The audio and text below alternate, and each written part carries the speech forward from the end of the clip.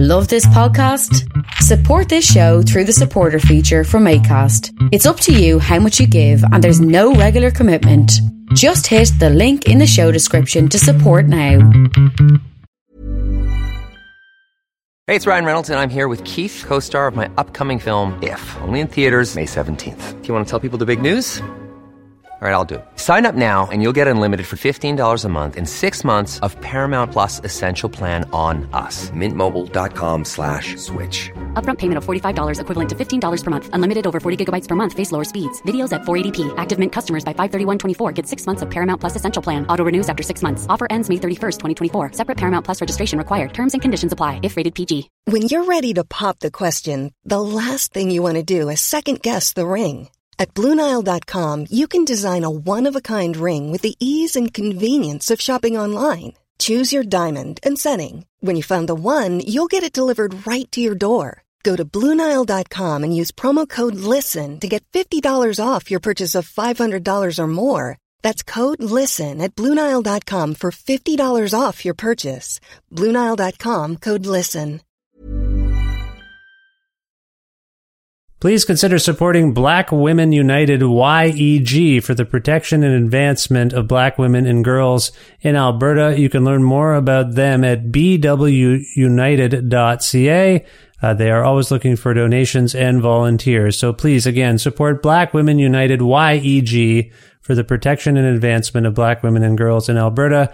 Again, that website is bwunited.ca.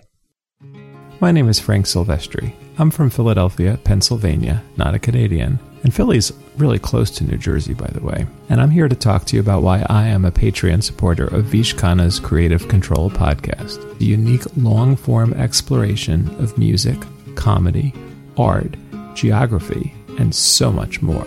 Vish is an incredible interviewer who has a charming, disarming, funny, reverently irreverent style, which feels a lot more like a conversation with friends than a podcast interview. These conversations have included talking to people like Jeff Tweedy, Nels Klein, Ira Kaplan, Dan Romano, Carson McHone, the White Hot Lung, Juliana Rialino, and one of my all-time favorites, the Sadies. So if you're like me and you find these kind of conversations vital, essential, and important, I hope you'll join me in supporting Creative Control on Patreon. To make your flexible monthly donation to Creative Control, please visit patreon.com/Creative Control today.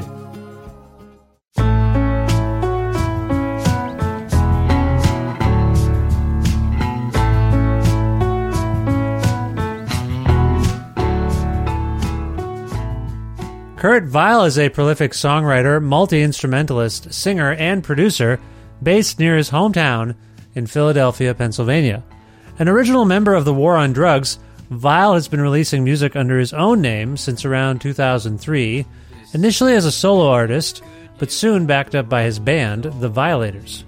He's also a keen collaborator, recording and releasing music with The Sadies, Courtney Barnett, and Dinosaur Jr., among others. Vile's latest release is an album-length EP called Back to Moon Beach, which features excellent new songs, covers of artists like Wilco, Charlie XCX, and kinda sorta Bob Dylan, plus reworked KV classics as well. Back to Moon Beach is available everywhere on November 17th, 2023, via Verve Records. And so Kurt and I had a nice talk about things like Philly, Boston, and Adam and His Package, seeing Bob Dylan live and recording a version of Must Be Santa, pandemic prescience, the gratitude for artists like Dylan, Dead Milkmen, George Jones, Tom Petty, and David Berman that's present throughout this new EP. Our personal connections to Berman, Silver Jews, and Purple Mountains. His interactions with Neil Young, including one's children in their work life. Our shared love of the late Dallas Good and the Sadies, and his work with them. Collaborating with Kate LeBon on this new release. Tour dates, other future plans, and much more. A part of the Entertainment One network with the support of listeners just like you, who follow and subscribe to this donor-driven podcast and spread the word about it, and make flexible monthly donations at patreon.com/creativecontrol. That is the primary source of revenue that I get for all the work that I put into making this podcast. It's a modest amount. I just got a new $4 member as I'm doing this intro. Thank you, Kyle. Someone named Kyle just became a member just now. Isn't that something? I should turn my internet off. Anyway, it would mean a lot to me if you can find it in your hearts and your wallets or checkbooks or whatever it is you use to make a flexible monthly donation to support my work on Patreon. Thank you very much. With additional support from Blackbird Music, a wonderful record store with bricks and mortar locations in Edmonton and Calgary, Alberta, and a helpful website, blackbird.ca, where you can actually order records you want shipped to your house. Say you want the new Kurt Vile EP, Back to Moon Beach. Go to blackbird.ca, type in what you're looking for, and if they can get it for you, they'll get it for you. It's just that simple. Thanks again to Blackbird. Again, learn more about them at blackbird.ca. Plus, in-kind support from Pizza Trocadero, The Bookshelf, and Planet Bean Coffee in Guelph, Ontario, and Grandad's Donuts in Hamilton, Ontario. This is episode 821 of Creative Control, featuring the lovely and talented Kurt Vile, with your host, me, Vish Khanna.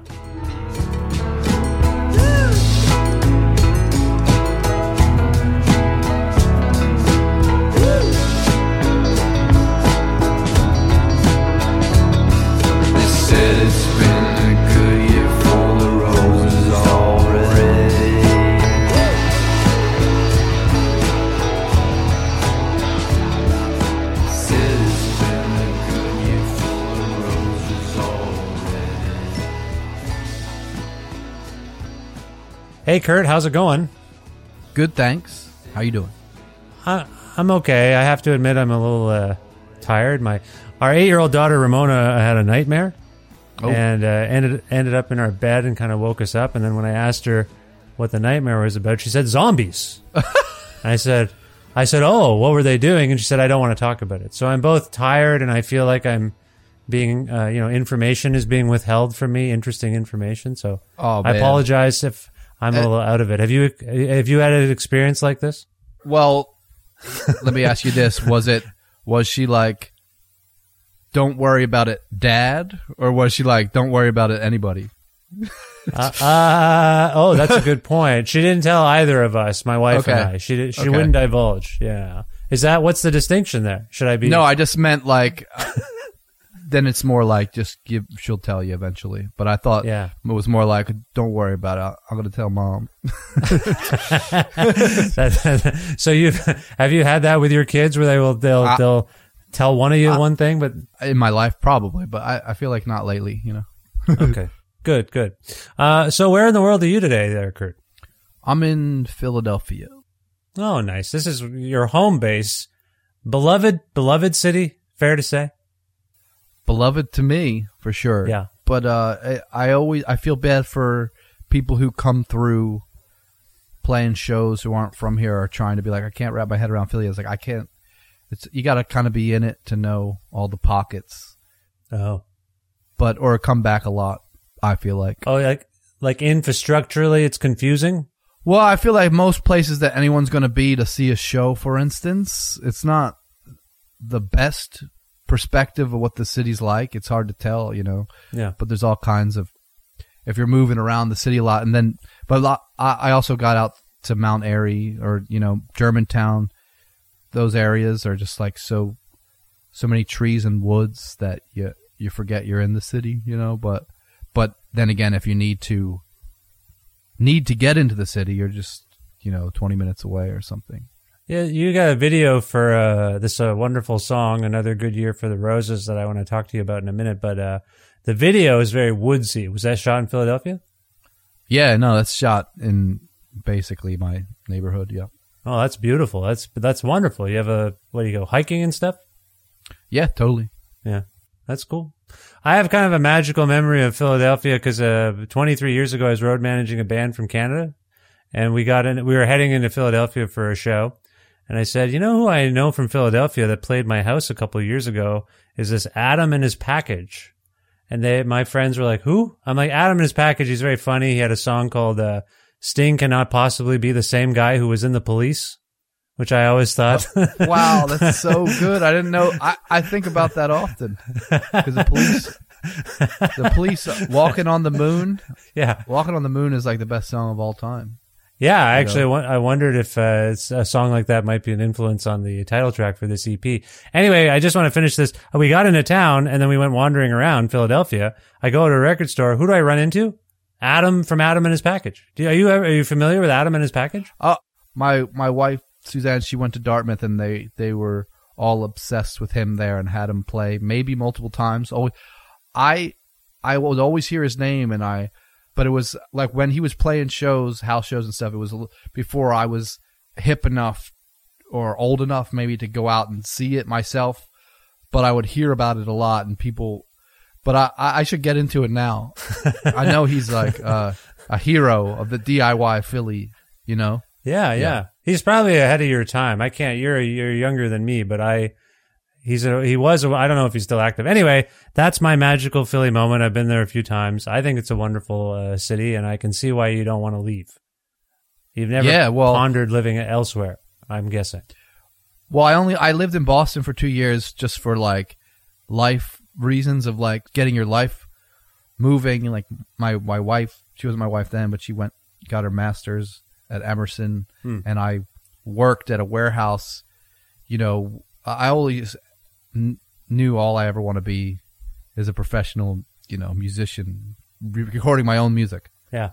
It wasn't the easiest getting where I am, but another way it totally was, because all I did was keep playing music and recording it myself or getting friends to record it and then hustling my way into the studio. But yeah, whatever. But conveniently, I travel for a living. Yeah. If I didn't, that might be a different story. But Philly's close enough to New York that in my formative years of hustling, I could get up there easily.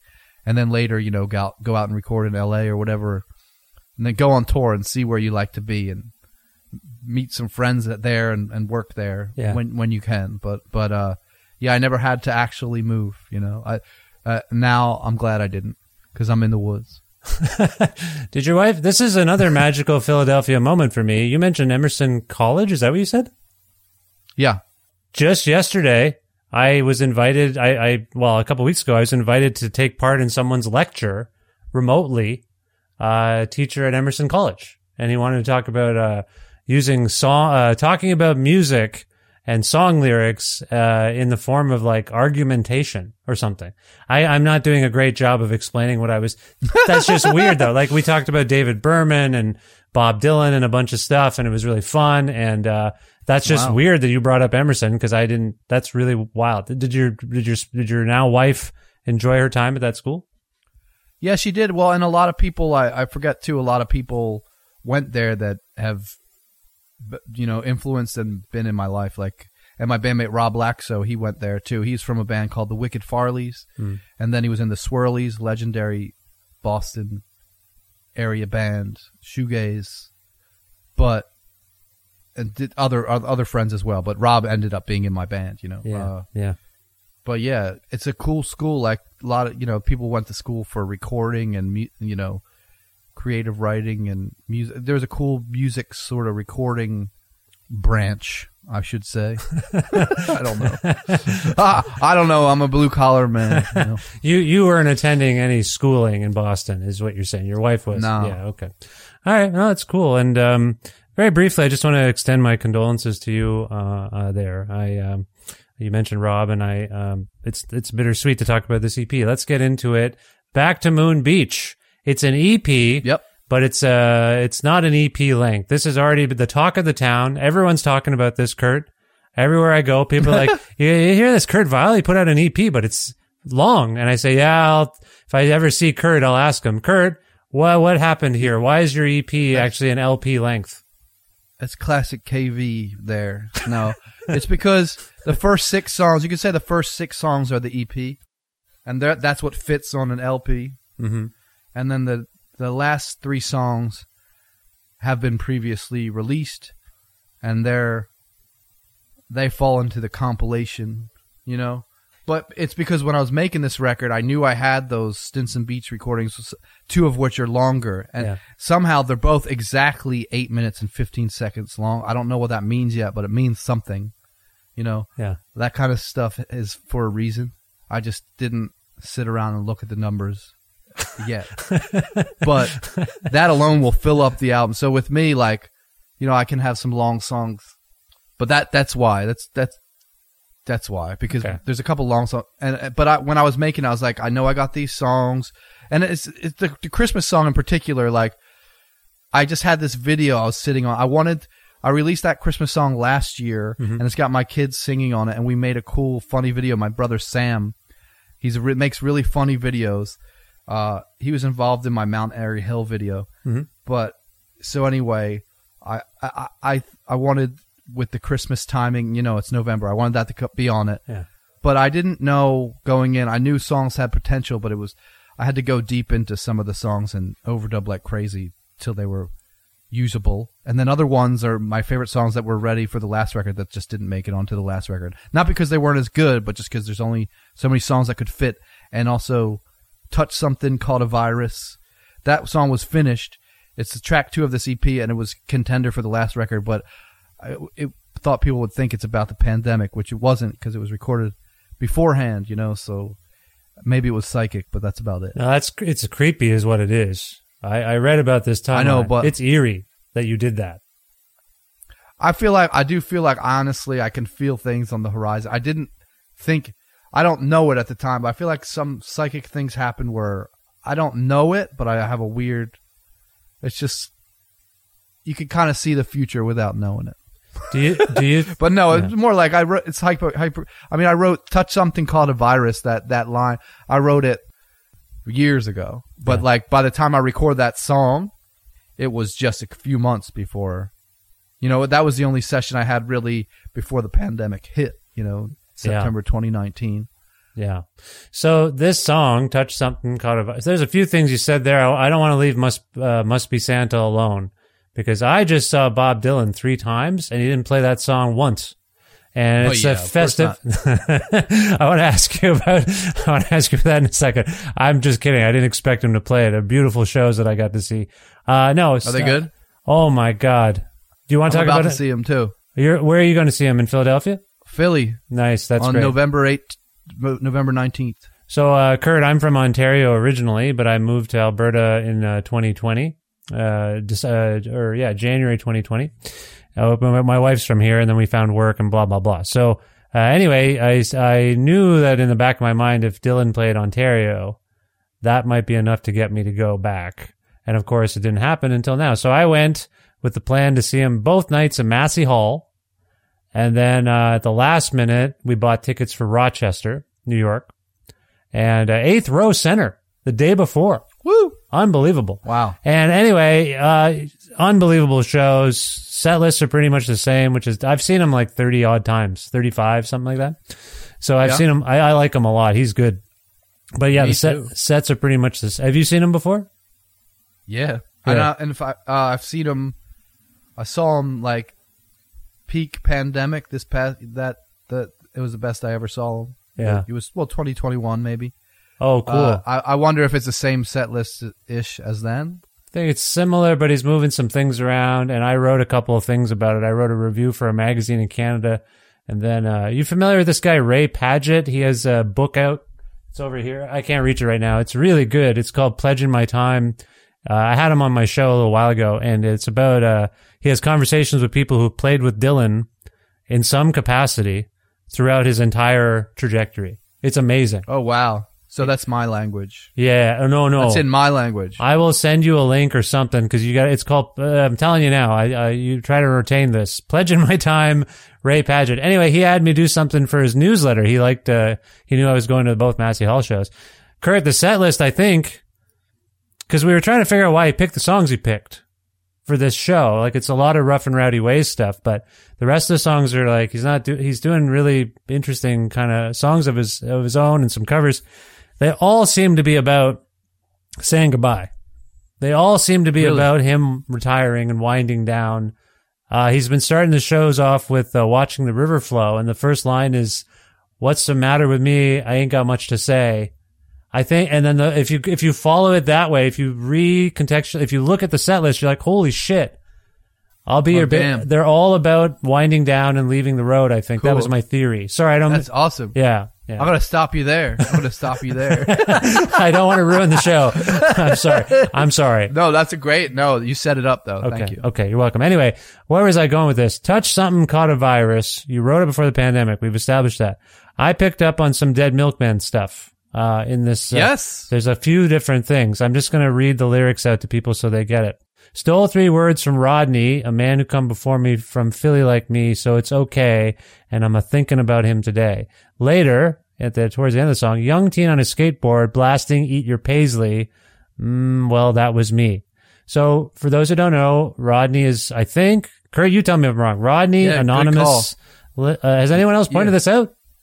No, not yet. Oh my God, Rodney, come on. legend, Philly legend. Eat Your Paisley. I love all Dead Milkmen. You know, it's growing up in Philly pride, but Eat Your Paisley, they've got 2 feet off the ground on there. You know, shake your head and hear the sound. Light up a smoke. Do, because life is no joke.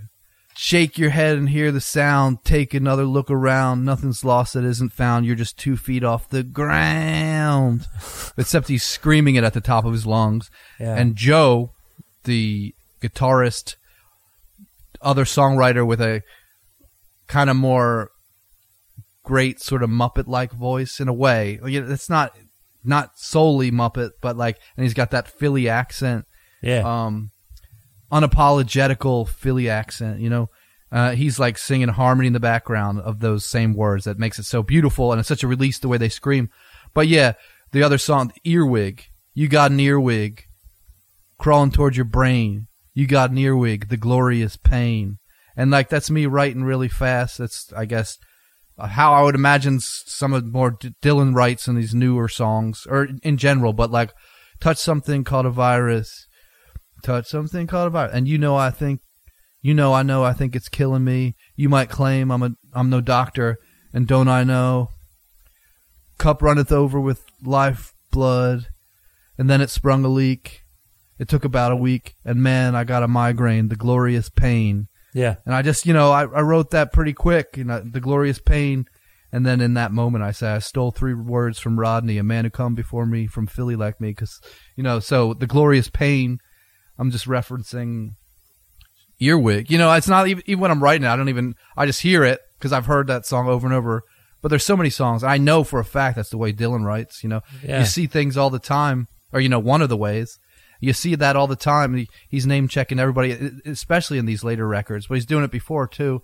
And you just sort of realize that's what writers do all the time. The great writers, they're homage and allude all the time, because there's nothing new under the sun, to quote Nick Tosches, who's quoting somebody, some Greek, whoever, I don't know. But that's the beauty, This EP seems to include a lot of homage from your end of things. I'm talking about to George Jones's famous song, A Good Year for the Roses, obviously is alluded to in another Good Year for the Roses. We've just talked about Dead Milkmen, Tom Petty, Bob Dylan, David Berman, your own daughters. You are feeling grateful to your muses. Is that a way of putting it? Man, I guess so. And I'm glad you're noticing, because I do it a lot, and I will say, in a lot, yeah, definitely influenced by later Dylan and how he was doing that too, and just to see him doing this in real time, and you're obviously paying attention to that too. Yeah. So I like hearing you say it back to me, because I did all of a sudden look at the sequence and see all that in it, and then things you're name checking Bob Dylan, your hero. If you ever saw him, you'd melt down like a nuclear reactor, and there's times we're living in where there's plenty of psychological and real threats, Yeah. but then the next song comes up and it's Dylan's Must Be Santa, there's all kinds of little, they work themselves out, but it's crazy how it's kind of a story, I guess, without knowing. Yeah, there's one thing to pay homage to people or quote their lyrics. You actually do some cover songs. A wonderful song by Wilco, Passenger Side. I think on a different edition, which I don't have at the moment, you do a Charlie XCX song. Is that right? Well, yeah, that's on the solo. Well, those were just that's on the. There's a limited.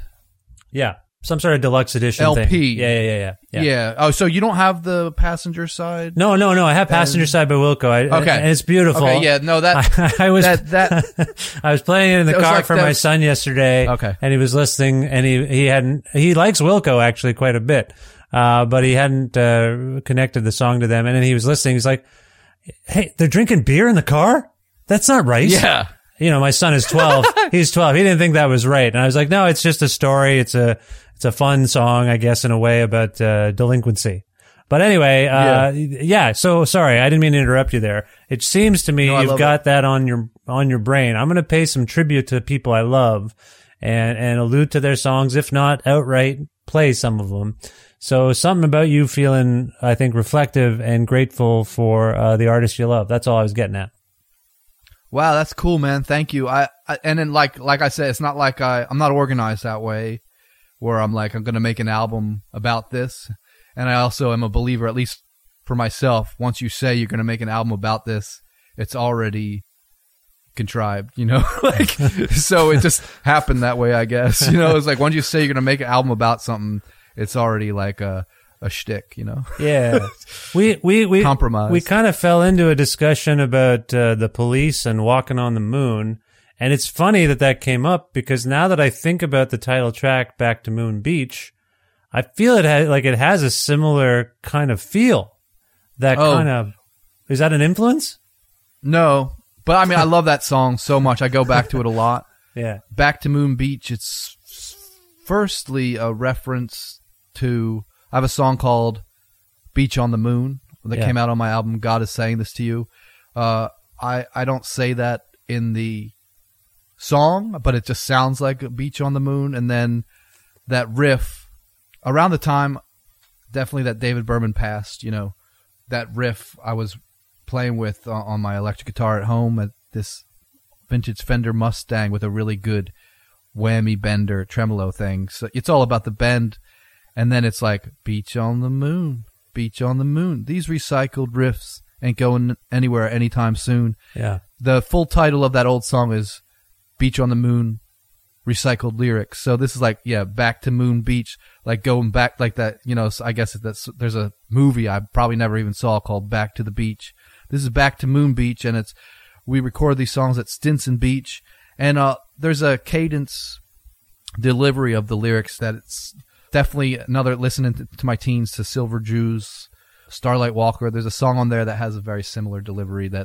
So all those things combined, that's what that's like. And also one time I told Neil Young, you know, we played Down by the River. It was like he was underground and in outer space at the same time, and he didn't miss a beat. He's like, oh yeah, we could go to outer space whenever we want. So I like that, like, you know, beach on the moon. That's like where I want to live. That's where I live. That's where I give. That's stuff I say in the song where you get lost in a chord. You go to the studio. You're on the moon with your friends. Like, you can tap in and out with music and go on the moon whenever you need to, or whenever it calls you. You know, you might not even know, but you pick up a guitar and you're there. I mean, the fact that you can have a conversation with Neil Young must be an out-of-body experience. I know you've sang about opening for Neil, who I love and have seen many, many times as well. What is that like to actually encounter someone like that? Okay, well, first of all, that was the extent of the conversation. And that was with my wife, Suzanne, pushing me because I was like to talk to him, you know. He's right there, and I was shy. I was afraid, you know. But it was amazing to, you know, that's the best story. I've ran with that story a lot, you know. I've got to tell that story. But yes, it is amazing, though, that I could weasel my way backstage or know people in his entourage to be able to get there. You know, that was important. That was the first time I saw him with Promise of the Real, Willie Nelson's Kids, etc. And they backed him up so good, and they did play. They played Down by the River. It was in Nashville, and he was just playing with your mind because they did extensive jams of, like, you know, before the last verse. That just the jam kept going and going. It could have been 20 minutes long, and then he coming back as if he was going to sing the last verse. be on my side, I'll be on your side, but instead he'd just be like, be on my side, and then go back into the jam again, just playing with people's minds. Yeah. You know, because he kept going to outer space whenever he felt like it. Did you actually open for him? Was that a little bit of artistic license? I opened for him. Then I did. Okay. I opened for him when I wrote that song, and that was in Old City, Quebec, and this giant for a festival. And it was Promise of the Real, then Kurt Vile and the Violators, then Neil Young with Promise of the Real backing him up, and that was in front of 80,000 people. Oh yeah, that was mind blowing. On the plains of Abraham kind of thing. That place, that's where it was, I think. I mean, I don't remember that name, but it looked like that. Yeah. I've been to that festival. Like I went to that festival once. Yeah, it's like a big kind of corporate festival kind of thing, right? Oh, I don't know. Yeah. I don't know. Yeah. But it was massive though, and maybe it looked free. No, maybe it wasn't even free. But it was a really beautiful play, and that was in 2018, I think. I think that was the 5th of July or something. Yeah. Or the 6th of July in 2018. So you have this song called Tom Petty's Gone, but Tell Him I Asked for Him. And it talks about this. I think it talks about this. I'll let you tell me about the desires at times to encounter your heroes and just chat with them, get their insights, and then the missed opportunities that we have when people pass away. And so the Tom Petty stuff would be obvious. Bob Dylan's referenced here. And you're, like you quoted earlier, like if I got to talk to him, I'd probably just melt down. You'd freak out. But one of the things that stuck out as well in this song, each of us have alluded to him a few times, is DCB, David Cloud Berman. And the lyric is, to them that chose to leave like DCB, well, really wish he could have held on a little longer. If you see him on another dimension, will you tell him we all really miss him? Maybe they're just in the upside down. Either way, it's got me down. So that's the lyric. Kurt, I got to know David a little bit. He was on this show just before he died. And I feel his loss kind of every day. I sing Silver Jews songs to my daughter at bedtime. Same. On a guitar. Same, I did. Yeah. Well, I grew up on David Berman. Pavement, it was like the gateway drug, and then same here. Then you discover Silver Jews, and his voice cuts. Like the first thing I heard, sure, there was the intro, "Hello, my friend." Well, the first thing I heard was the Silver Jews on the Hey Drag City comp, and that was crazy enough. the Famous Eyes, Yeah. But anyway, when he really cuts through, when you got the CD and you listen at home, and it's trouble, no trouble on the line, Scotch and penicillin. Please try Carlton. In 27 years, I drunk 50,000 beers. Like, who's got that vocal timbre? Yeah. Granted, recorded so well by Doug Easley, etc. Yeah. But his voice, the timbre cuts right through to your soul. Yeah. And then I grew up on it, and then I met somebody circa South by Southwest 2011 who told me that David Berman listened to one of my songs over and over again. It was Society Is My Friend. Oh, nice. Or maybe it was actually 2013 or so, whatever. And I was like, what? He's a fan. And then this person got in touch with me. She showed me they said he played it over and over again. But I guess eventually he heard that I was a fan of him because I would talk about him in interviews. And eventually we did correspond. Nice. Kind of around the same time I saw that Dylan show in Nashville. And I did finally meet up with him, with my family. But a big part of that was my kids were still young, but they getting a little older. I'd sing to them before they go to bed, and they would like Tennessee, with Cassie coming, and they'd come in and sing that part that Cassie sings. And then we went to visit, David and my whole family, my wife and 2 daughters and Cassie. And yeah, man, when God was young, he made the wind and the sun. And since then, it's been a slow education. Yeah. And then the change. So you got that one idea again, the one about dying. Like the best chorus of all time. So simple. Oh, I'm lightning. Oh, I'm rain. Oh, it's frightening. I'm not the same. I'm not the same. Yeah. I'm not the same. Yeah. Yeah. So I hung out with him a few times, and I was planning to see. I was so proud of him with the new album. He sent me the CD. He's like, I want to know which one will you listen to, CD or LP. I was like, send me the CD because I can I can travel with it. Yeah. You know? And he sent it to me. He was like, "Which one are you gonna want to hear?" You know, that's heavy. You know, but like I was planning to be there in Philly when Purple Mountains came. I'm good friends. Go way back with Woods. We recorded that in his backing band. So yeah, I'm going to actually talk to Jarvis from Woods this week about the new Woods album, Perennial, and David also. Yeah, David was interesting. There was a rumor that there was new music. He would give me updates about the record. He sent me the lyrics to and I will be frank with you. I can't listen to Purple Mountains since I am the same way. Like I would listen to all the Silver Jews, but I have not listened to Purple Mountains since then. I can't. He sent it because it's heavy. I mean, he's like Nights at One. I mean, clearly it's hard. It's hard because he was hurting so bad, and I love him. Yeah. But it's dark, man. It's very dark. In 2018, he sent me. In 2018, he emailed me lyrics to the songs, and then in November, December, I think Bob Nastanovich sort of went on a thing where he said there was new music coming, and I wrote to David and I said, "Hey, is it done? Is it actually coming out?" And David said, "Yeah, here it is."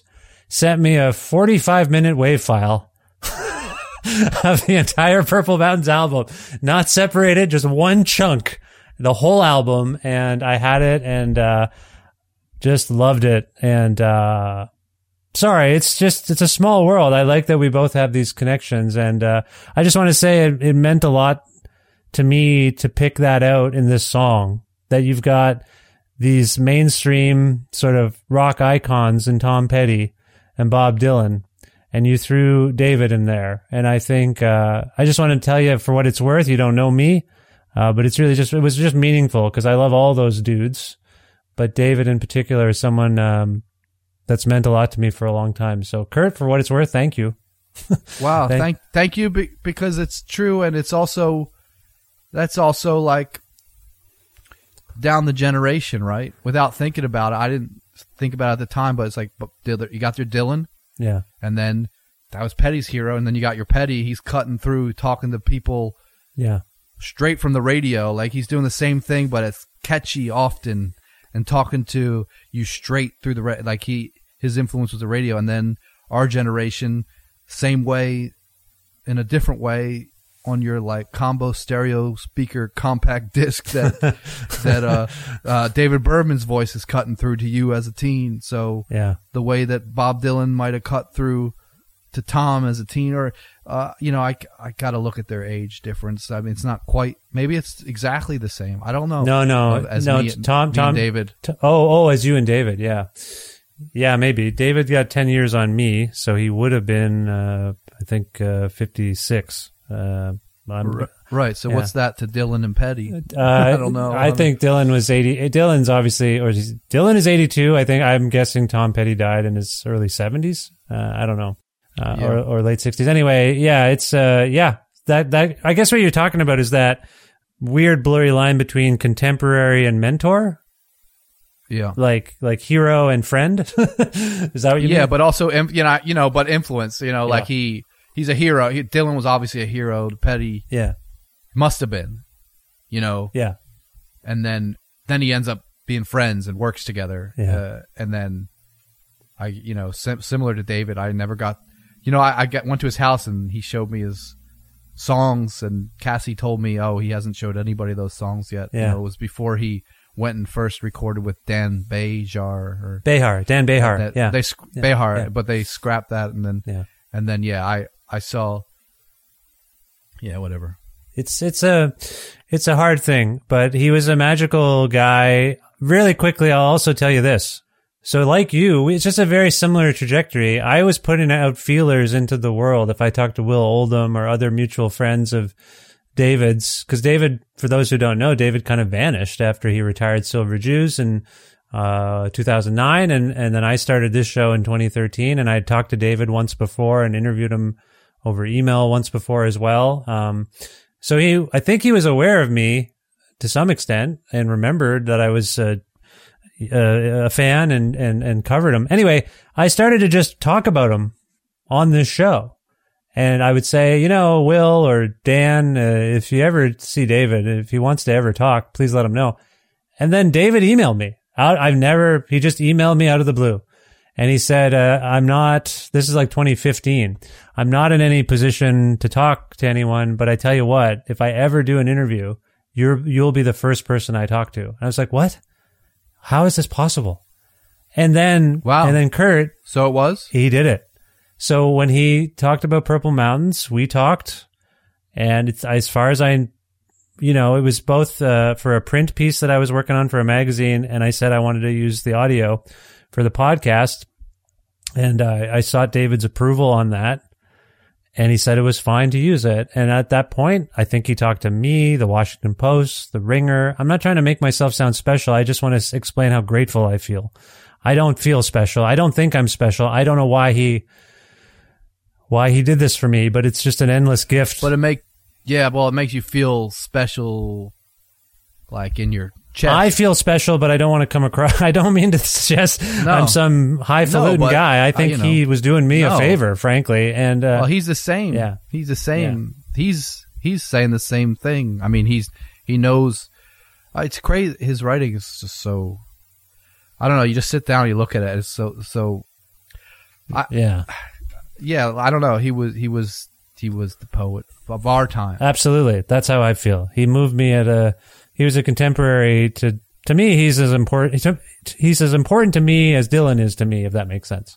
Of course. Yeah. And like Dylan, I don't know if he would definitely be moved by it if he had the right moment and the right perspective. Like, there's no way Dylan wouldn't be moved by that. Yeah. Yeah. The music, the words cutting through, and actual air. Yeah. But we grew up on it. Yeah, that's a difference. And we saw it happening. Yep. So we know, and we're lucky. Yeah, I 100%. I agree. We talked about generation things here a little bit. We've talked a little bit about our kids, not yours and mine. We don't have kids together, everyone. Kurt has kids. I have kids.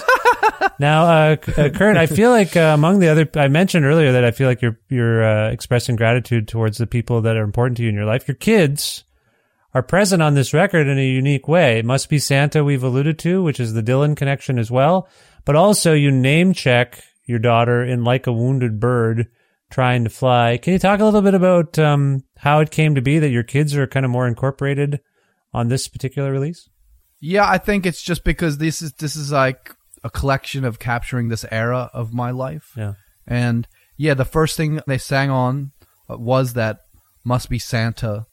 I mean, we've sung together, we've performed together, we've performed, for various YouTube things, and I've recorded. They've been in like different classes, music classes that I recorded their stuff for, so they're experienced in the home studio.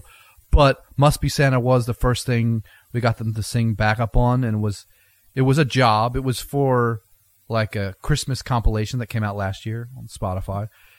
Same with the Charlie XCX thing. It was I was asked to cover that because she got a certain award, and they knew I was a big fan. Huh. And I did not take it lightly.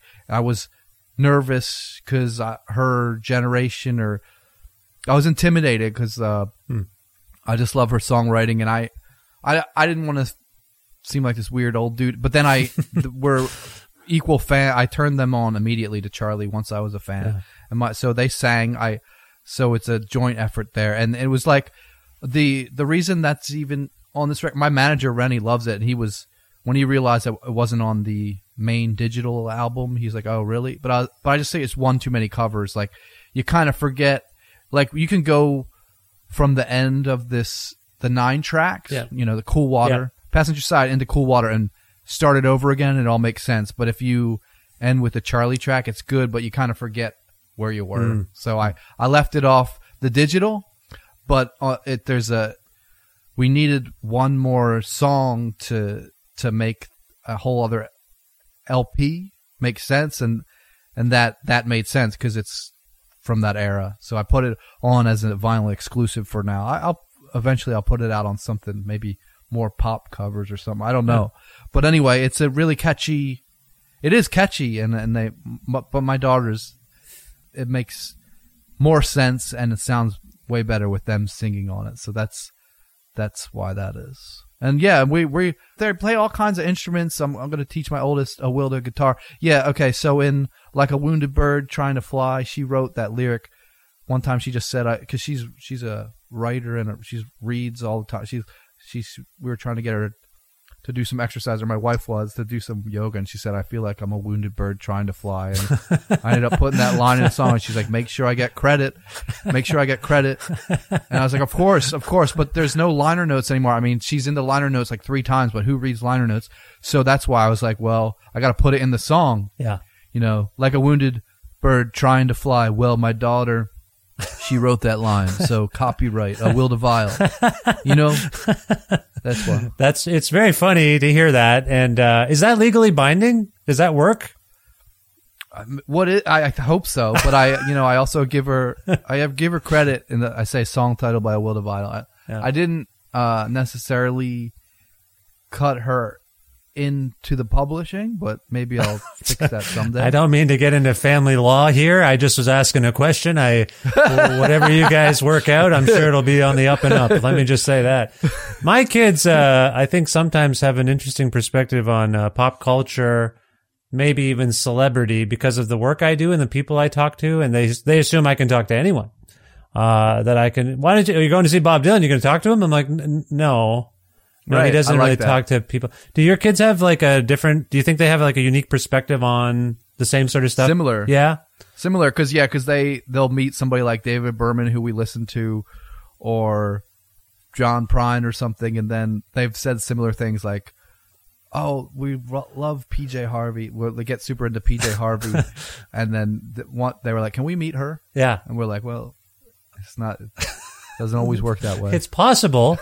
Anything's possible. It's possible. That's what I've learned. Anything's possible. But do you think it just humanizes the work you do? And I think it, like my son and my daughter this year, my son got to interview, because he's a huge, huge Beastie Boys fan, loves Beastie Boys. Oh, wow. And awesome. So I managed through a mutual friend to connect with Adam Horovitz, Ad Rock from Beastie Boys. So I says to Adam, if we do a thing, at the end, can my son ask you a few questions and we'll use the video for something? And Adam's like, sure. So my son got to interview Ad Rock from Beastie Boys. And then of course, I don't know if you have this, my kids are competitive. If one gets something, the other wants something. Oh, yeah. And I'm fine. Oh, yeah. I'm like, you're right. So, but that's funny. So he's like, oh, well, I want to interview. What happened was, Will Oldham and his friend Lori Damiano wrote a kid's book, based on a song by Superwolves. And so I said, my daughter and I read it and she liked it. I'm like, would you like to talk to Will and Lori? And she's like, sure. So we did. So my kids I've got them into kind of, podcast journalism, and, it's kind of fun. So I just want to say I relate to, you involving your children. I hope we're we can't pat ourselves on the back, but I hope we're giving them something unique in the work we do. Yeah.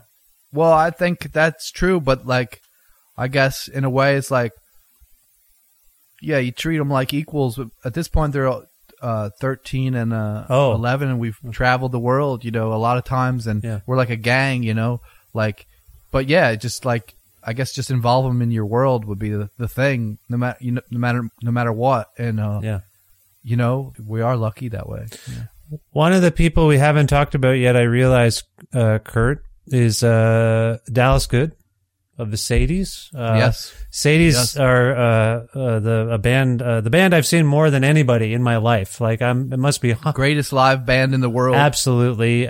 You appeared on their second last album in this amazing song, and you've performed with them in recent years. Can you talk a little bit about this connection with the Sadies? And within that, I don't want to make things sad and hard for both of us, but I knew Dallas Good quite well. We've known each other a long time. Actually, yeah, I attended the memorial.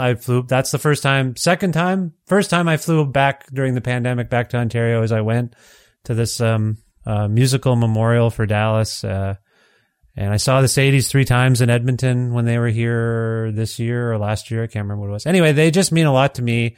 And I'm sorry to keep talking about myself, but I feel like we have some mutual interests and friends and things like that. So forgive me, but can you talk a little bit about your relationship with the Sadies and how it came about? Yeah, absolutely. Well, I remember I first got in a van with them, and I didn't know who they were, but I played like Woods' Fest out in Big Sur, and it was after I had my first daughter, Awilda, so like 13 years ago, and I was shy. I'm always shy at first, but I was, 30 years old or something, and at the end of the leg with Woods, because we shared a booking agent, they said, well, you can get a van with these guys, and I did, and it was really hard at first because I didn't know them, and I was shy and hungover, and they were in their own world in the similar way, but by the end, just seeing them play every night, it just creeped up on me, and then it was like an after effect. His older brother Travis, Dallas's older brother Travis. It's just heartbreaking because they literally played each other's guitar. They had a trick where they could each play each other's, the neck on each other's guitar. So like right and left hand. But Travis, I will say, I love the band, and I love and Dallas was my wingman.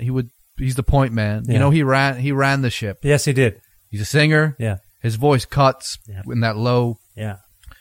He writes those heartbreaking songs. But Travis has been my hero, from day one. They'd always like kind of joke like, "Oh, tell him Travis wants to." I was afraid of Travis at first. He'd be driving real slow and quiet with his sunglasses on, and but he's just the most incredible guitar player of all time. I hear that anytime Neil Young goes back to Canada near, where he has like a farmhouse somewhere near where Travis lives. He hangs out with them all the time. Yeah. Like, I just realized over time that seeing them live so many times that they're just the realest and best live band of all time. And they got so many like they're gods in Canada, but that they still play tiny pubs, everywhere, but they're just like punk rock in that way where it's a job and they deliver all the time they delivered, and Travis is still doing it, and thank God he's still playing. But yeah, I realized around 20, I knew anyway, we went on a couple tours together with the Violators, but I realized they were the realest band of all time when I released Bottle It In. Mm-hmm. We had them come up to this house in upstate New York, and they played, and we did a cover of Baby's Arms, what you can see on a short documentary of mine called Bottle Back. Mm-hmm. Yeah, we're brothers, and definitely Dallas asking me out of the blue to add lyrics to that instrumental track that became Easy Like Walking. Yeah. That solidified something. That solidified our history because we played a lot. Sean, the bass player, I'm so close with. I love them all. All the Mike, we just go way back. We're a family. That's lovely. Just like Dallas leaving suddenly, that's a shock. A lot in a row. It was Berman, then it was John Prine, then it was Dallas, all in a row. There's like 1, 2, 3, like it's like Father, Son, and Holy Spirit out, gone. Yeah, it's been hard, and I think about Dallas all the time, and I just want to thank you for those lovely words. For what it's worth, it's nice to kind of commiserate, and I'm also happy the Sadies are still going. They announced that his father announced it at the memorial service that the Sadies were going to continue, and there was applause, but also gasps a little bit. Like, how can they without Dallas? But they're doing it, and it's magical. And so, and that last album, Colder Streams, is fucking fantastic. So, all this to say, sorry, I don't mean to emote so much, but no, thank you, thank you, yeah, thank you so much. Yeah, no, this has been great.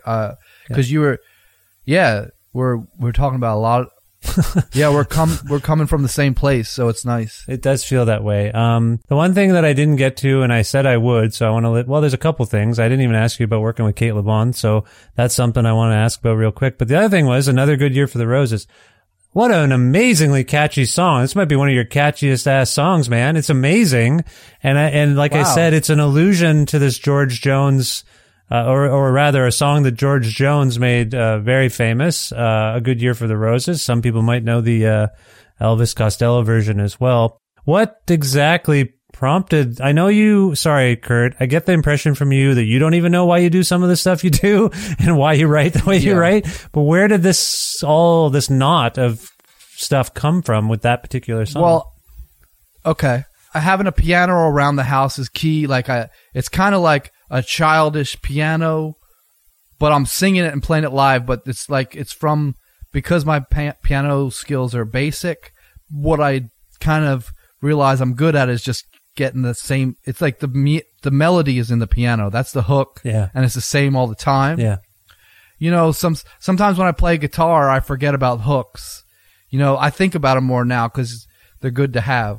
But sometimes with a guitar, I'm a little more free, or I'm playing a hypnotic chords or finger picking. But with a piano, it's got this melody, and it was the lyrics.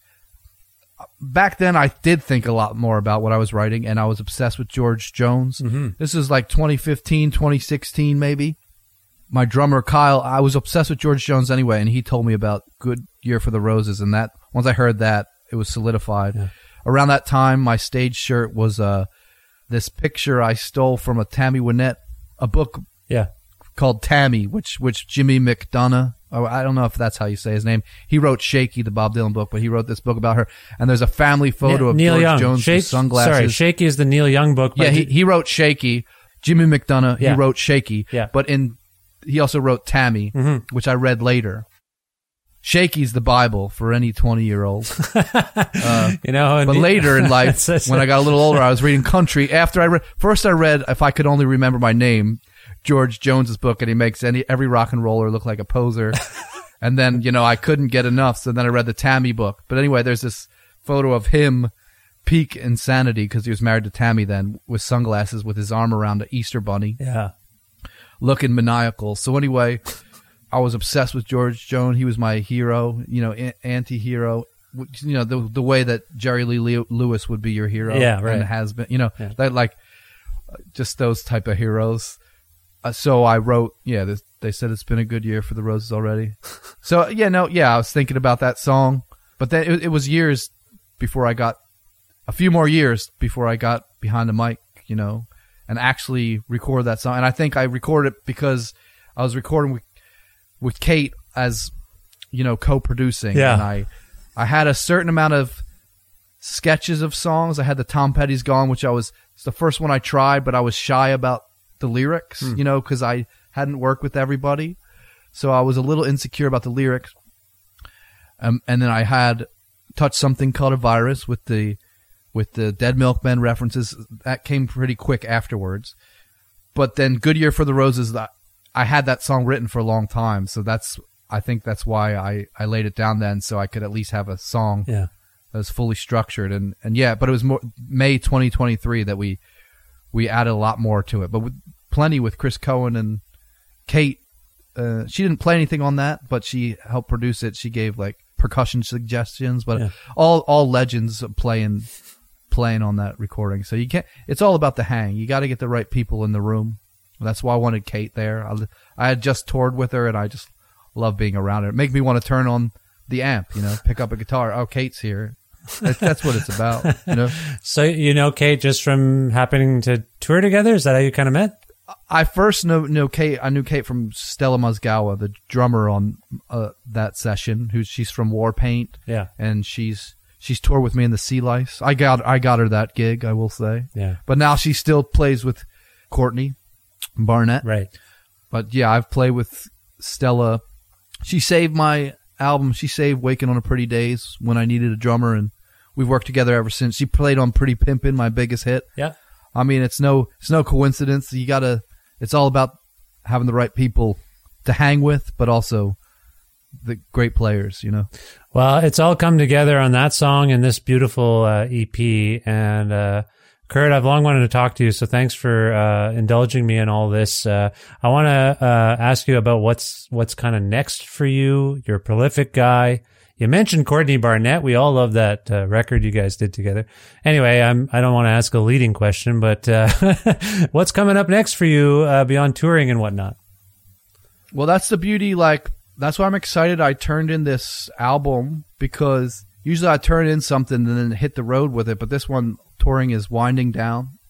I got one show next week, local, with Sun Ra Orchestra opening, so that's huge. Wow. And, Amazing. and the band is going to record at my home studio for a week beforehand because this is the end of all the touring. Not everybody in the Violators live in town, so they're here. Yeah. So you got to capitalize on that. And that's the beauty. I put out this record, and I love it. I'm proud of it. And it's a little 1 foot in the past and one tiny toe pointing toward the future, you know. But I got this out, and it's going to...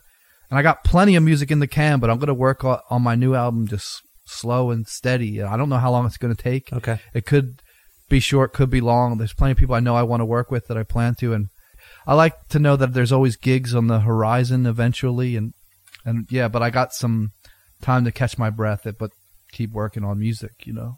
Nice. All right. Well, that sounds great. Now, if people want to learn more about you, or follow you or whatever on the internet, do you have preferred places for them to go? Well, they can follow me on Instagram. And I have a website, kurtvile.com. Okay.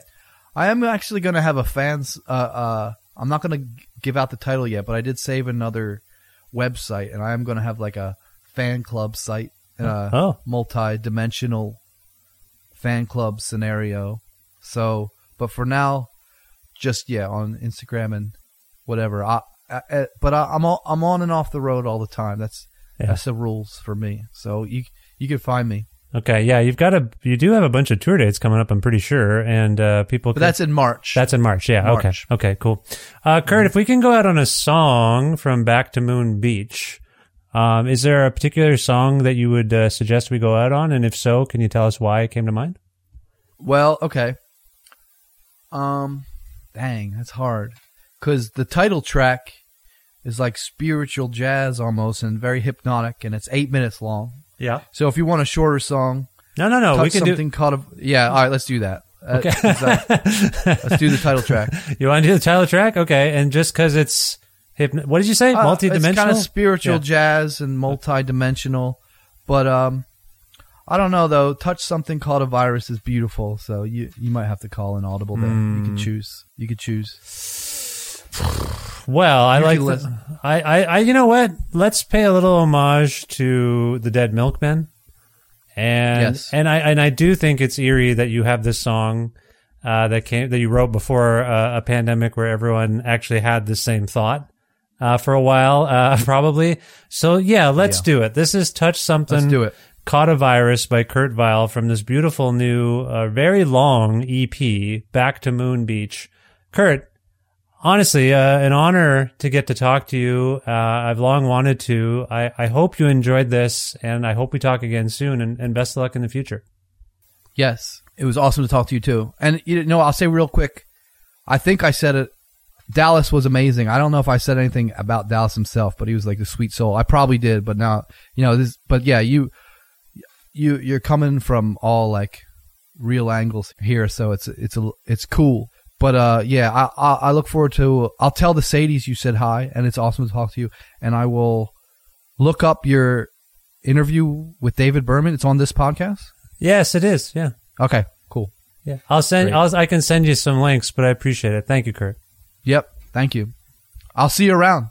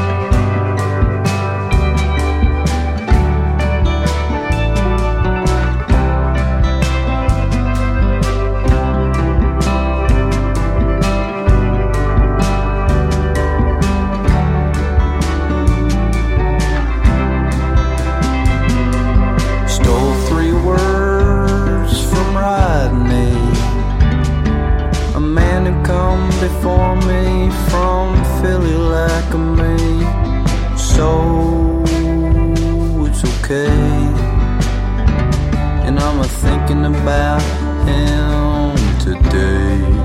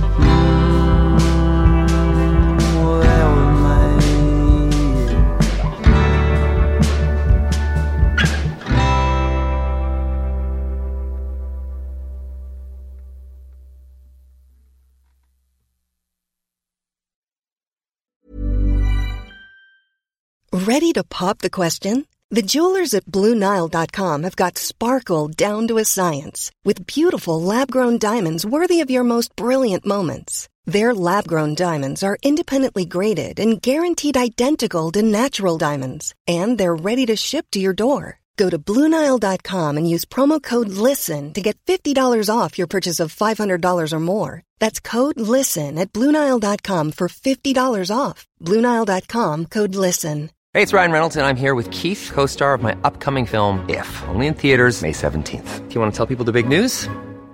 All right, I'll do it. Sign up now and you'll get unlimited for $15 a month and 6 months of Paramount Plus Essential Plan on us. MintMobile.com/switch. Upfront payment of $45 equivalent to $15 per month. Unlimited over 40 gigabytes per month. Face lower speeds. Videos at 480p. Active Mint customers by 531.24 get 6 months of Paramount Plus Essential Plan. Auto renews after 6 months. Offer ends May 31st, 2024. Separate Paramount Plus registration required. Terms and conditions apply if rated PG.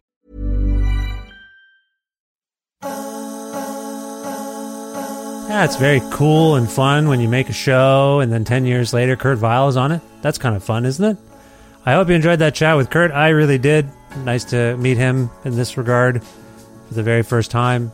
Have a chat. I think we had a lot in common. I hope you enjoyed that, and we'll check out his new EP. And thanks for listening to this, the 821st episode of Creative Control, which is part of the Entertainment One podcast network and is available wherever you get your podcasts. If you can't find an episode that you've heard about and you're looking for it everywhere and you can't find it, or if you want to learn more about me and sign up for my monthly newsletter, which I'm very delinquent on, please visit vishkhanna.com. You can also like Creative Control on Facebook or follow the show on Twitter at vishcreative, or you can follow me directly on Twitter and Instagram at vishkhanna. I'm also on Blue Sky and Threads and TikTok, and there's a YouTube channel. I think I've talked about that sometimes. There's a few things. If you just look me up and follow me or whatever, or subscribe to things, that's fine. You can do whatever you want. You don't have to do that either. You can just mind your business and forget I said anything. Please visit patreon.com/creative control to make a flexible monthly donation to support my work. $6 American or more a month grants you access to some exclusive content that I put up from time to time. I also put up the episodes earlier on the Patreon, and so you can get to episodes earlier than everybody else. And I still have some Creative Control t-shirts that I try to provide to people who do pony up for that $6 or more a month monthly donation. So if you're interested in one of those, message me on Patreon. Look, I'm lamenting this. I really just wish I could do this show all the time, just like any musician wishes they could play music all the time, or any artist wishes they could just make their art all the time. I feel like I don't know. It's close. I feel like it's not close monetarily if you look at the Patreon, but it should, I don't know. I'd love to get it up higher, so if you have the means and want to support me and my work and get me to stop thinking about it, that would be great. Patreon.com/creative control. We all have our problems, don't get me wrong. It's bugging me lately. I want to thank the excellent Alberta record retailer Blackbird Music, who support this show. You can learn more about them at blackbird.ca. Other independent businesses support this show in an in-kind manner. Those include Pizza Trocadero, The Bookshelf, and Planet Bean Coffee in Guelph, Ontario, and Granddad's Donuts in Hamilton, Ontario. I want to thank my good pal Jim Guthrie for supporting me in this show. You can learn more about Jim and his music at jimguthrie.org. And finally, thank you so much for listening to this episode with Kurt Vile. It was a really meaningful one for me. I hope it inspires you to check out Kurt's new album. Maybe subscribe to this podcast or follow it and tell your friends all about it, and maybe they'll do the same. I'm going to go now. I will talk to you very soon. Thanks again for your love and support. I'll talk to you later. Bye for now.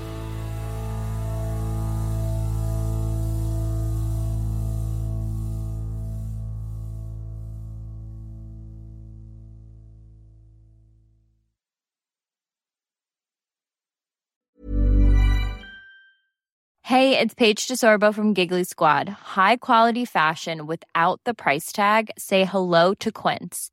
I'm snagging high-end essentials like cozy cashmere sweaters, sleek leather jackets, fine jewelry, and so much more. With Quince being 50 to 80% less than similar brands. And they partner with factories that prioritize safe, ethical, and responsible manufacturing. I love that. Luxury quality within reach. Go to quince.com/style to get free shipping and 365-day returns on your next order. Quince.com/style. Imagine the softest sheets you've ever felt. Now imagine them getting even softer over time. That's what you'll feel with Boll & Branch's organic cotton sheets. In a recent customer survey, 96% replied that Boll & Branch sheets get softer with every wash. Start getting your best night's sleep in these sheets that get softer and softer for years to come. Try their sheets with a 30-night guarantee. Plus, get 15% off your first order at bollandbranch.com. Code BUTTERY. Exclusions apply. See site for details.